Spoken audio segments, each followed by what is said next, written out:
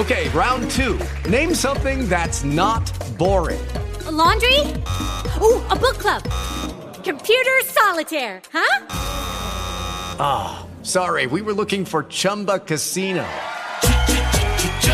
That's right, ChumbaCasino.com has over 100 casino-style games. Join today and play for free for your chance to redeem some serious prizes. ChumbaCasino.com. No purchase necessary. Void where prohibited by law. 18+ terms and conditions apply. See website for details. Every day, we rise, challenging ourselves to work for what we believe in. At U.S. Border Patrol, protecting our borders is more than a job. It's a calling. Agents answer the call, working together to keep our country and communities safe. If you're ready for a new mission, join U.S. Border Patrol and go beyond. Learn more at cbp.gov/careers. Good morning, everybody. Welcome. I'm Ron Wilson, and you are in the garden here on News Radio 610 WTVN, 821 WTVN, 800-610 WTVN. Jump on board talking about gardening this final Saturday of March 2023. Can you believe that? Next Saturday, April 1st, April Fool's Day. I think back when I was a kid and you did all goofy stuff back on April Fool's Day. I don't even think kids know what April Fool's Day even means anymore. I don't know. But it is April Fool's Day, April 1st. And we will be kicking off the spring remote season at Oakland Nursery in New Albany. So if you want to come out and see us, we'll be there doing our show live next Saturday, April 1st, 10 until noon, at the Oakland Nursery in New Albany.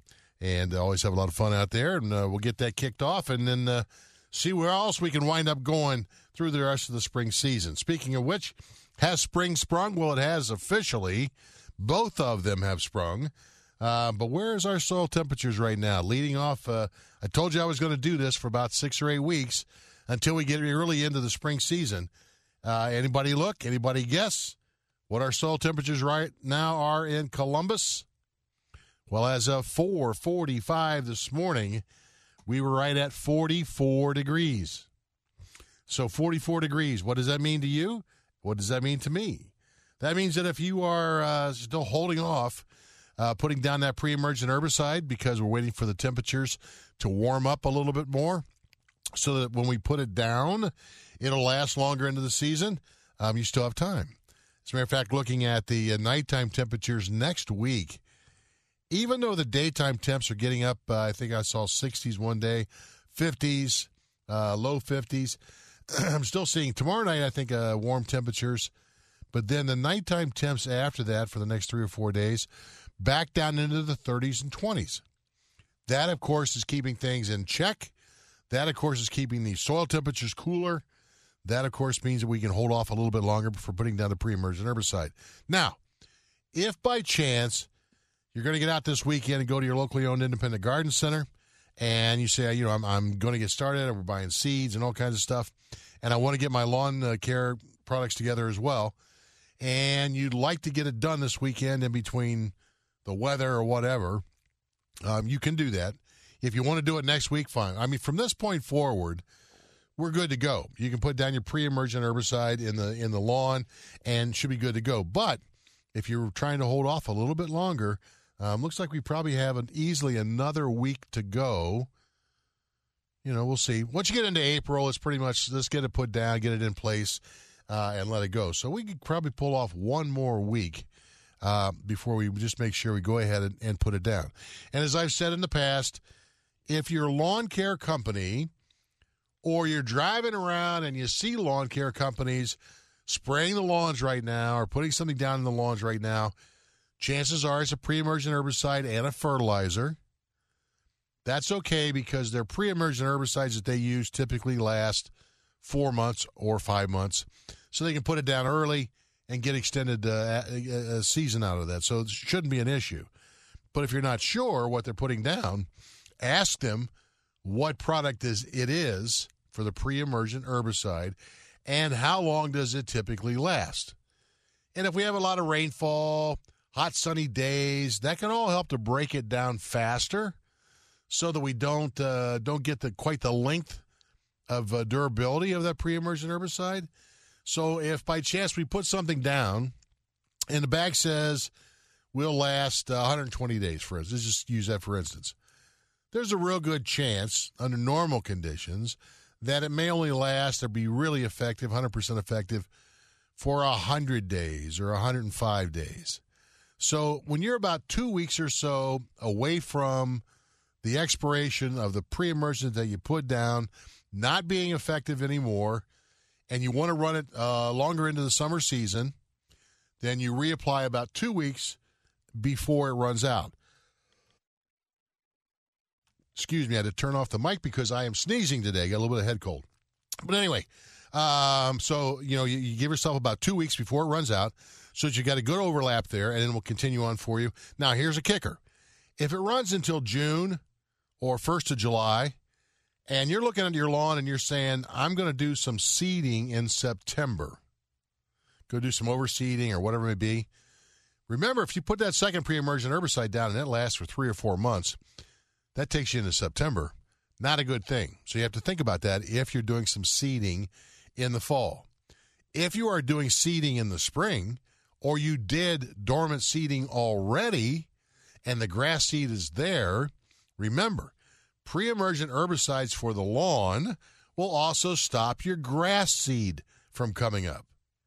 So that means that you can't put down the regular pre-emergent herbicide in your lawn if that's what you need to do, because you'll stop your grass seed from coming up. If you did that dormant seeding and you have a professional lawn care company, and if they have not treated your lawn yet, make sure you let them know that you put dormant seed down, because that way they won't put down the pre-emergent. Scott's has their step 1 for newly seeded lawns. And as far as I know, it's the only one out there available for homeowners, and as far as I know, that is an exception to the rule. It allows grass seed to germinate, but it stops crabgrass and other weed seeds from coming up as well. And it doesn't last as long as the regular pre-emergent herbicides, but it lasts long enough to give you time for that grass seed to germinate and start to grow. And then you could come back and put down a regular pre-emergent herbicide. Once your grass seed is germinated and is growing, then you're good to go to come back and put down a regular pre-emergent herbicide. Now, what if you have a bare area out in the lawn, right in the middle of the lawn, and it's distinct, and the lawn care company's come through, or 3 weeks ago you put down a pre-emergent herbicide. Lawn care company's already put down a pre-emergent herbicide. Chances are, if you went out there and raked that heavily, all right, you break the barrier, and it forms a barrier. So when that breaks down, it forms a barrier, this invisible barrier across the soil, so that when weed seeds start to germinate, to grow, they can't. They start to germinate, they can't root in, they die. That's basically the way it works. But if you rake that and break that barrier, there's a real good chance you can seed in that particular area by breaking the barrier, by raking it extensively, getting all the debris out of there, putting your seed down and going from there. So that is a possibility, but let's try to not do that unless it's absolutely necessary to save the seed. All right, so let's try not to do that. But again, Scott's step 1 for newly seeded lawns is available for you out there, for you folks that still want to do some seeding, or you've already done some dormant seeding. That'll take care of it for you. And that does have a starter fertilizer in it, so it'll give you a nice new seed, a nice feeding. And if you have an existing lawn, we'll also give the existing lawn a nice feeding as well. So keep that in mind there. And again, soil temperatures right now around 44 degrees on an average in the Columbus area. And so we'll look at that a couple more times, and then we'll start to back off. The other reason that I look at the soil temperatures in the springtime and again in the fall is that when it comes to planting your vegetable garden, and you're looking to plant some of those earlier crops that are that like the cooler weather, that are cold tolerant, things like peas and carrots, radishes, greens like kale and chard, cabbage, broccoli, things like that, beets, even potatoes, as long as the soil's workable and not holding a lot of moisture. We typically look at about a 45 to 50 degree soil temperature consistently to before we start planting. And again, we're right there. We're right there on the cusp.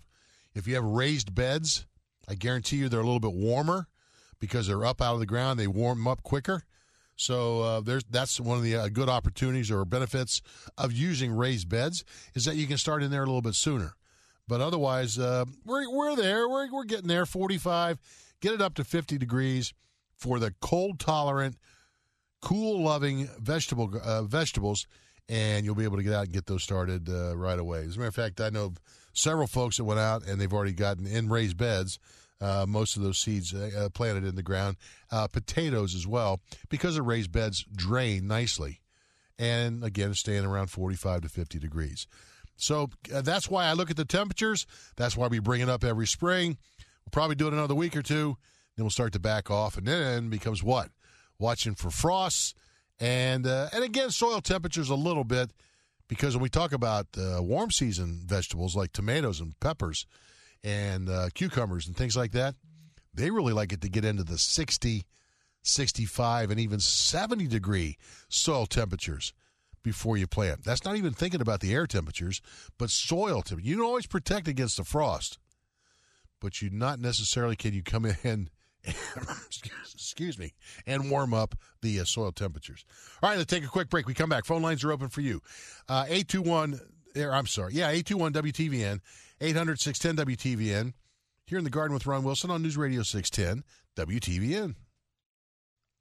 If you could only see Bob Randolph right now, he spins around on this song, hands in the air. It's phenomenal. B, A, B, C, D. He does that all the way through it. Welcome back. Talking Gardening here on News Radio 610 WTVN. Of course, listen to that weather forecast. That's Bob Randolph weather. It's a roller coaster ride. Up and down and up and down. Strap yourself in. That's all we can do. And ride it out till we finally get into the late spring and early summer season. Will it ever straighten out? Who knows? By the way, speaking of gardening, coming up at the top of the hour, got another book for you. And this is a very interesting book. And, you know, when I do have authors on in the books, I don't just do that out of the blue because somebody wants to push their book. These are books that I get and I read and like them. And if I like them, then I share them with you. This is an interesting book because it wasn't at all what I thought it was going to be. The title, and there's a bunch of books out there, I mean, bazillion, on how to be a vegetable gardener, you know, growing things in your vegetable garden. And I'm sure we'll have more people on the show with books about growing vegetables. But this particular book, it's How to Become a Gardener, Find Empowerment in Creating Your Own Food Security, with Ashley Thomas, and she's otherwise known on the social media as the Mocha Gardener. And as you read it, remember, was it last week, 2 weeks ago? Last week? 2 weeks ago. Had Mr. McEnany on that talking about learning your style of landscaping and what you really like. This is the same concept put into vegetable gardening. So you learn more about yourself and what you want to do and what you're trying to achieve and where you want to be down the road and what makes you the happiest and what types of foods do you really need, blah, blah, blah. And then once you figure that out, then you put your vegetable garden together. And she explores different types of ways of gardening. And she still tells you how to be a vegetable gardener. But the whole point of it is working your way to find out where you are, what's your level, where do you want to be, and then you figure all that out, and then you put it together. And it's really cool. It's a great way, the way she, first couple chapters, walks you through that, making you think about what you want to do, and it takes it from there. And, of course, the pictures are worth $1 million. Great pictures of it. Her garden, small garden, but it's absolutely beautiful. And all the ideas and things she uses in it, absolutely beautiful.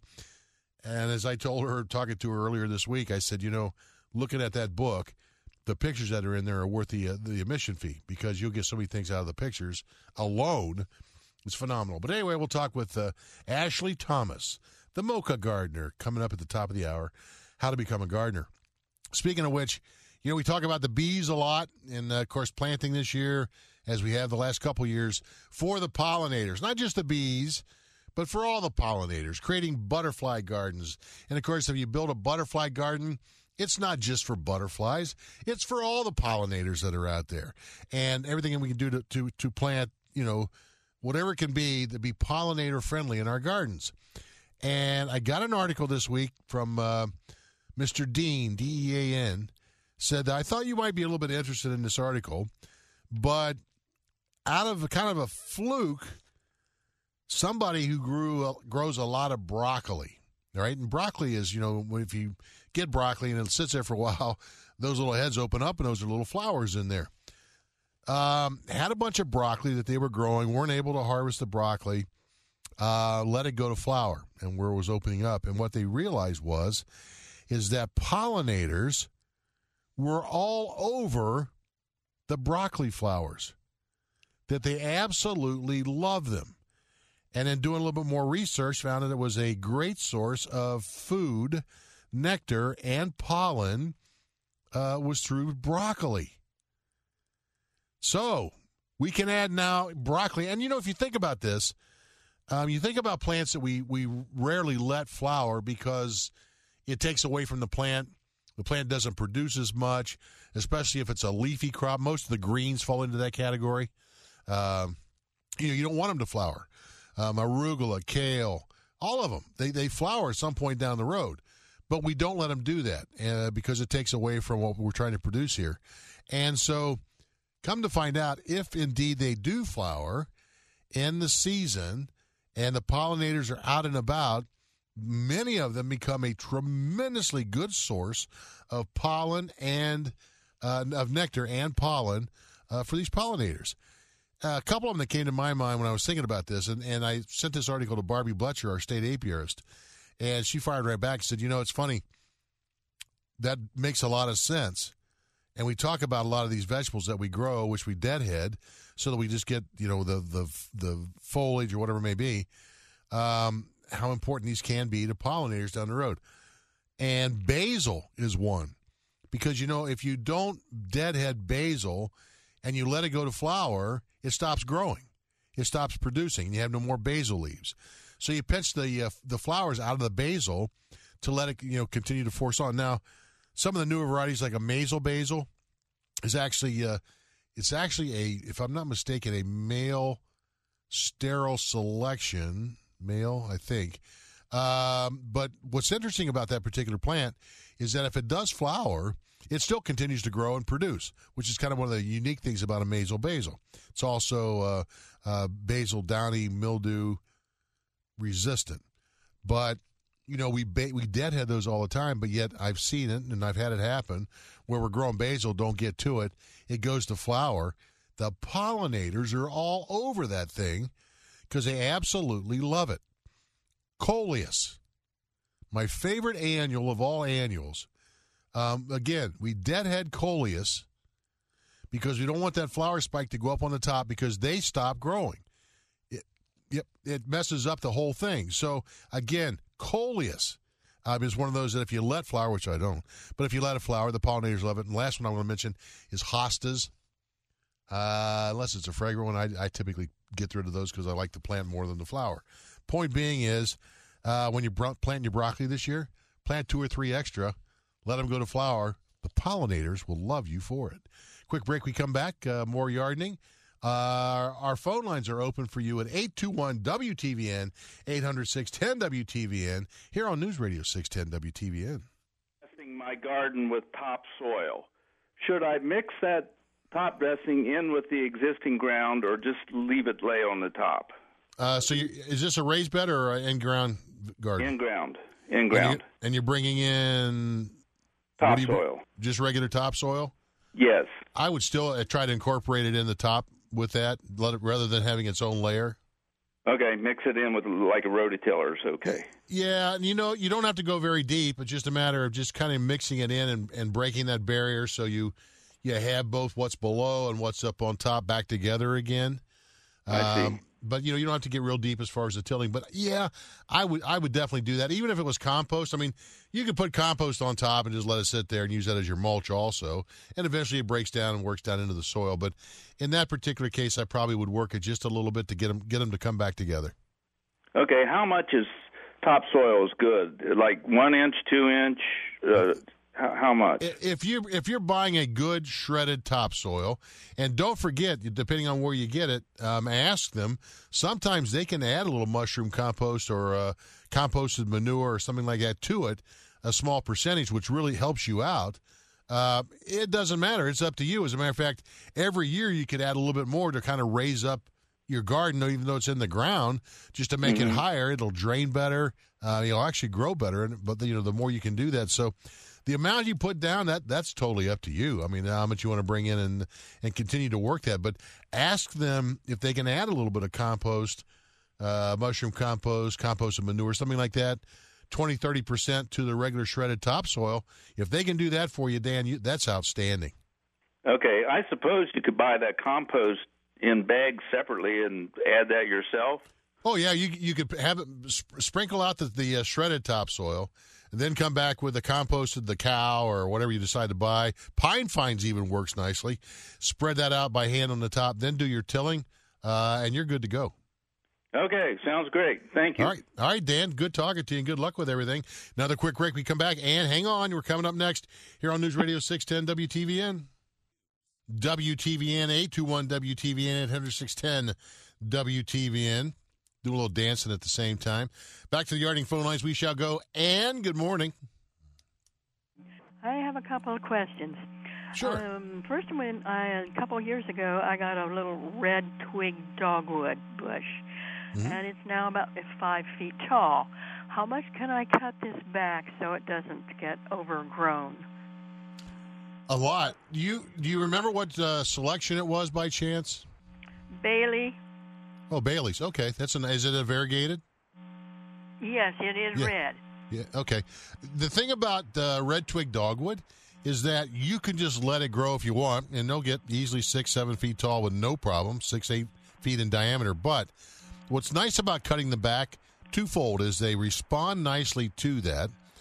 And we've taken red twig dogwoods that were established and literally taken them back very close to the ground and have them flush right back up again. Otherwise, most folks will take them back, if they really want to rejuvenate it, 12, 14, 18 inches above the ground. And typically where you cut it back on those branches, that's where all the new growth will come out. So, you cut it down pretty close, you got a lot of that new growth coming out closer to the ground, fuller, closer to the ground. And what's nice about it, are the branches still good and red? Yes. Good. Because over time, as they mature, they'll start to lose that really bright redness. They'll become more of a grayish red. But when you cut them back and rejuvenate them, and you get a lot of new growth that comes up, and you can tell that looking at the plant that you have, the newer growth is redder than the older growth. So you rejuvenate by cutting them back hard, flushing up new growth, and you have nice red stems all the time. So they're a plant that's easily cut back very close to the ground. But again, you can go back 12, 15, 18, 24 inches if you want. That'll all work. Okay, all right. Now, the second question is, I'm trying to make a little garden, which is, I've been working on it, but I need to do something to improve the dirt. And I have been putting all my peelings and everything like that for 2 years out on the top of the ground.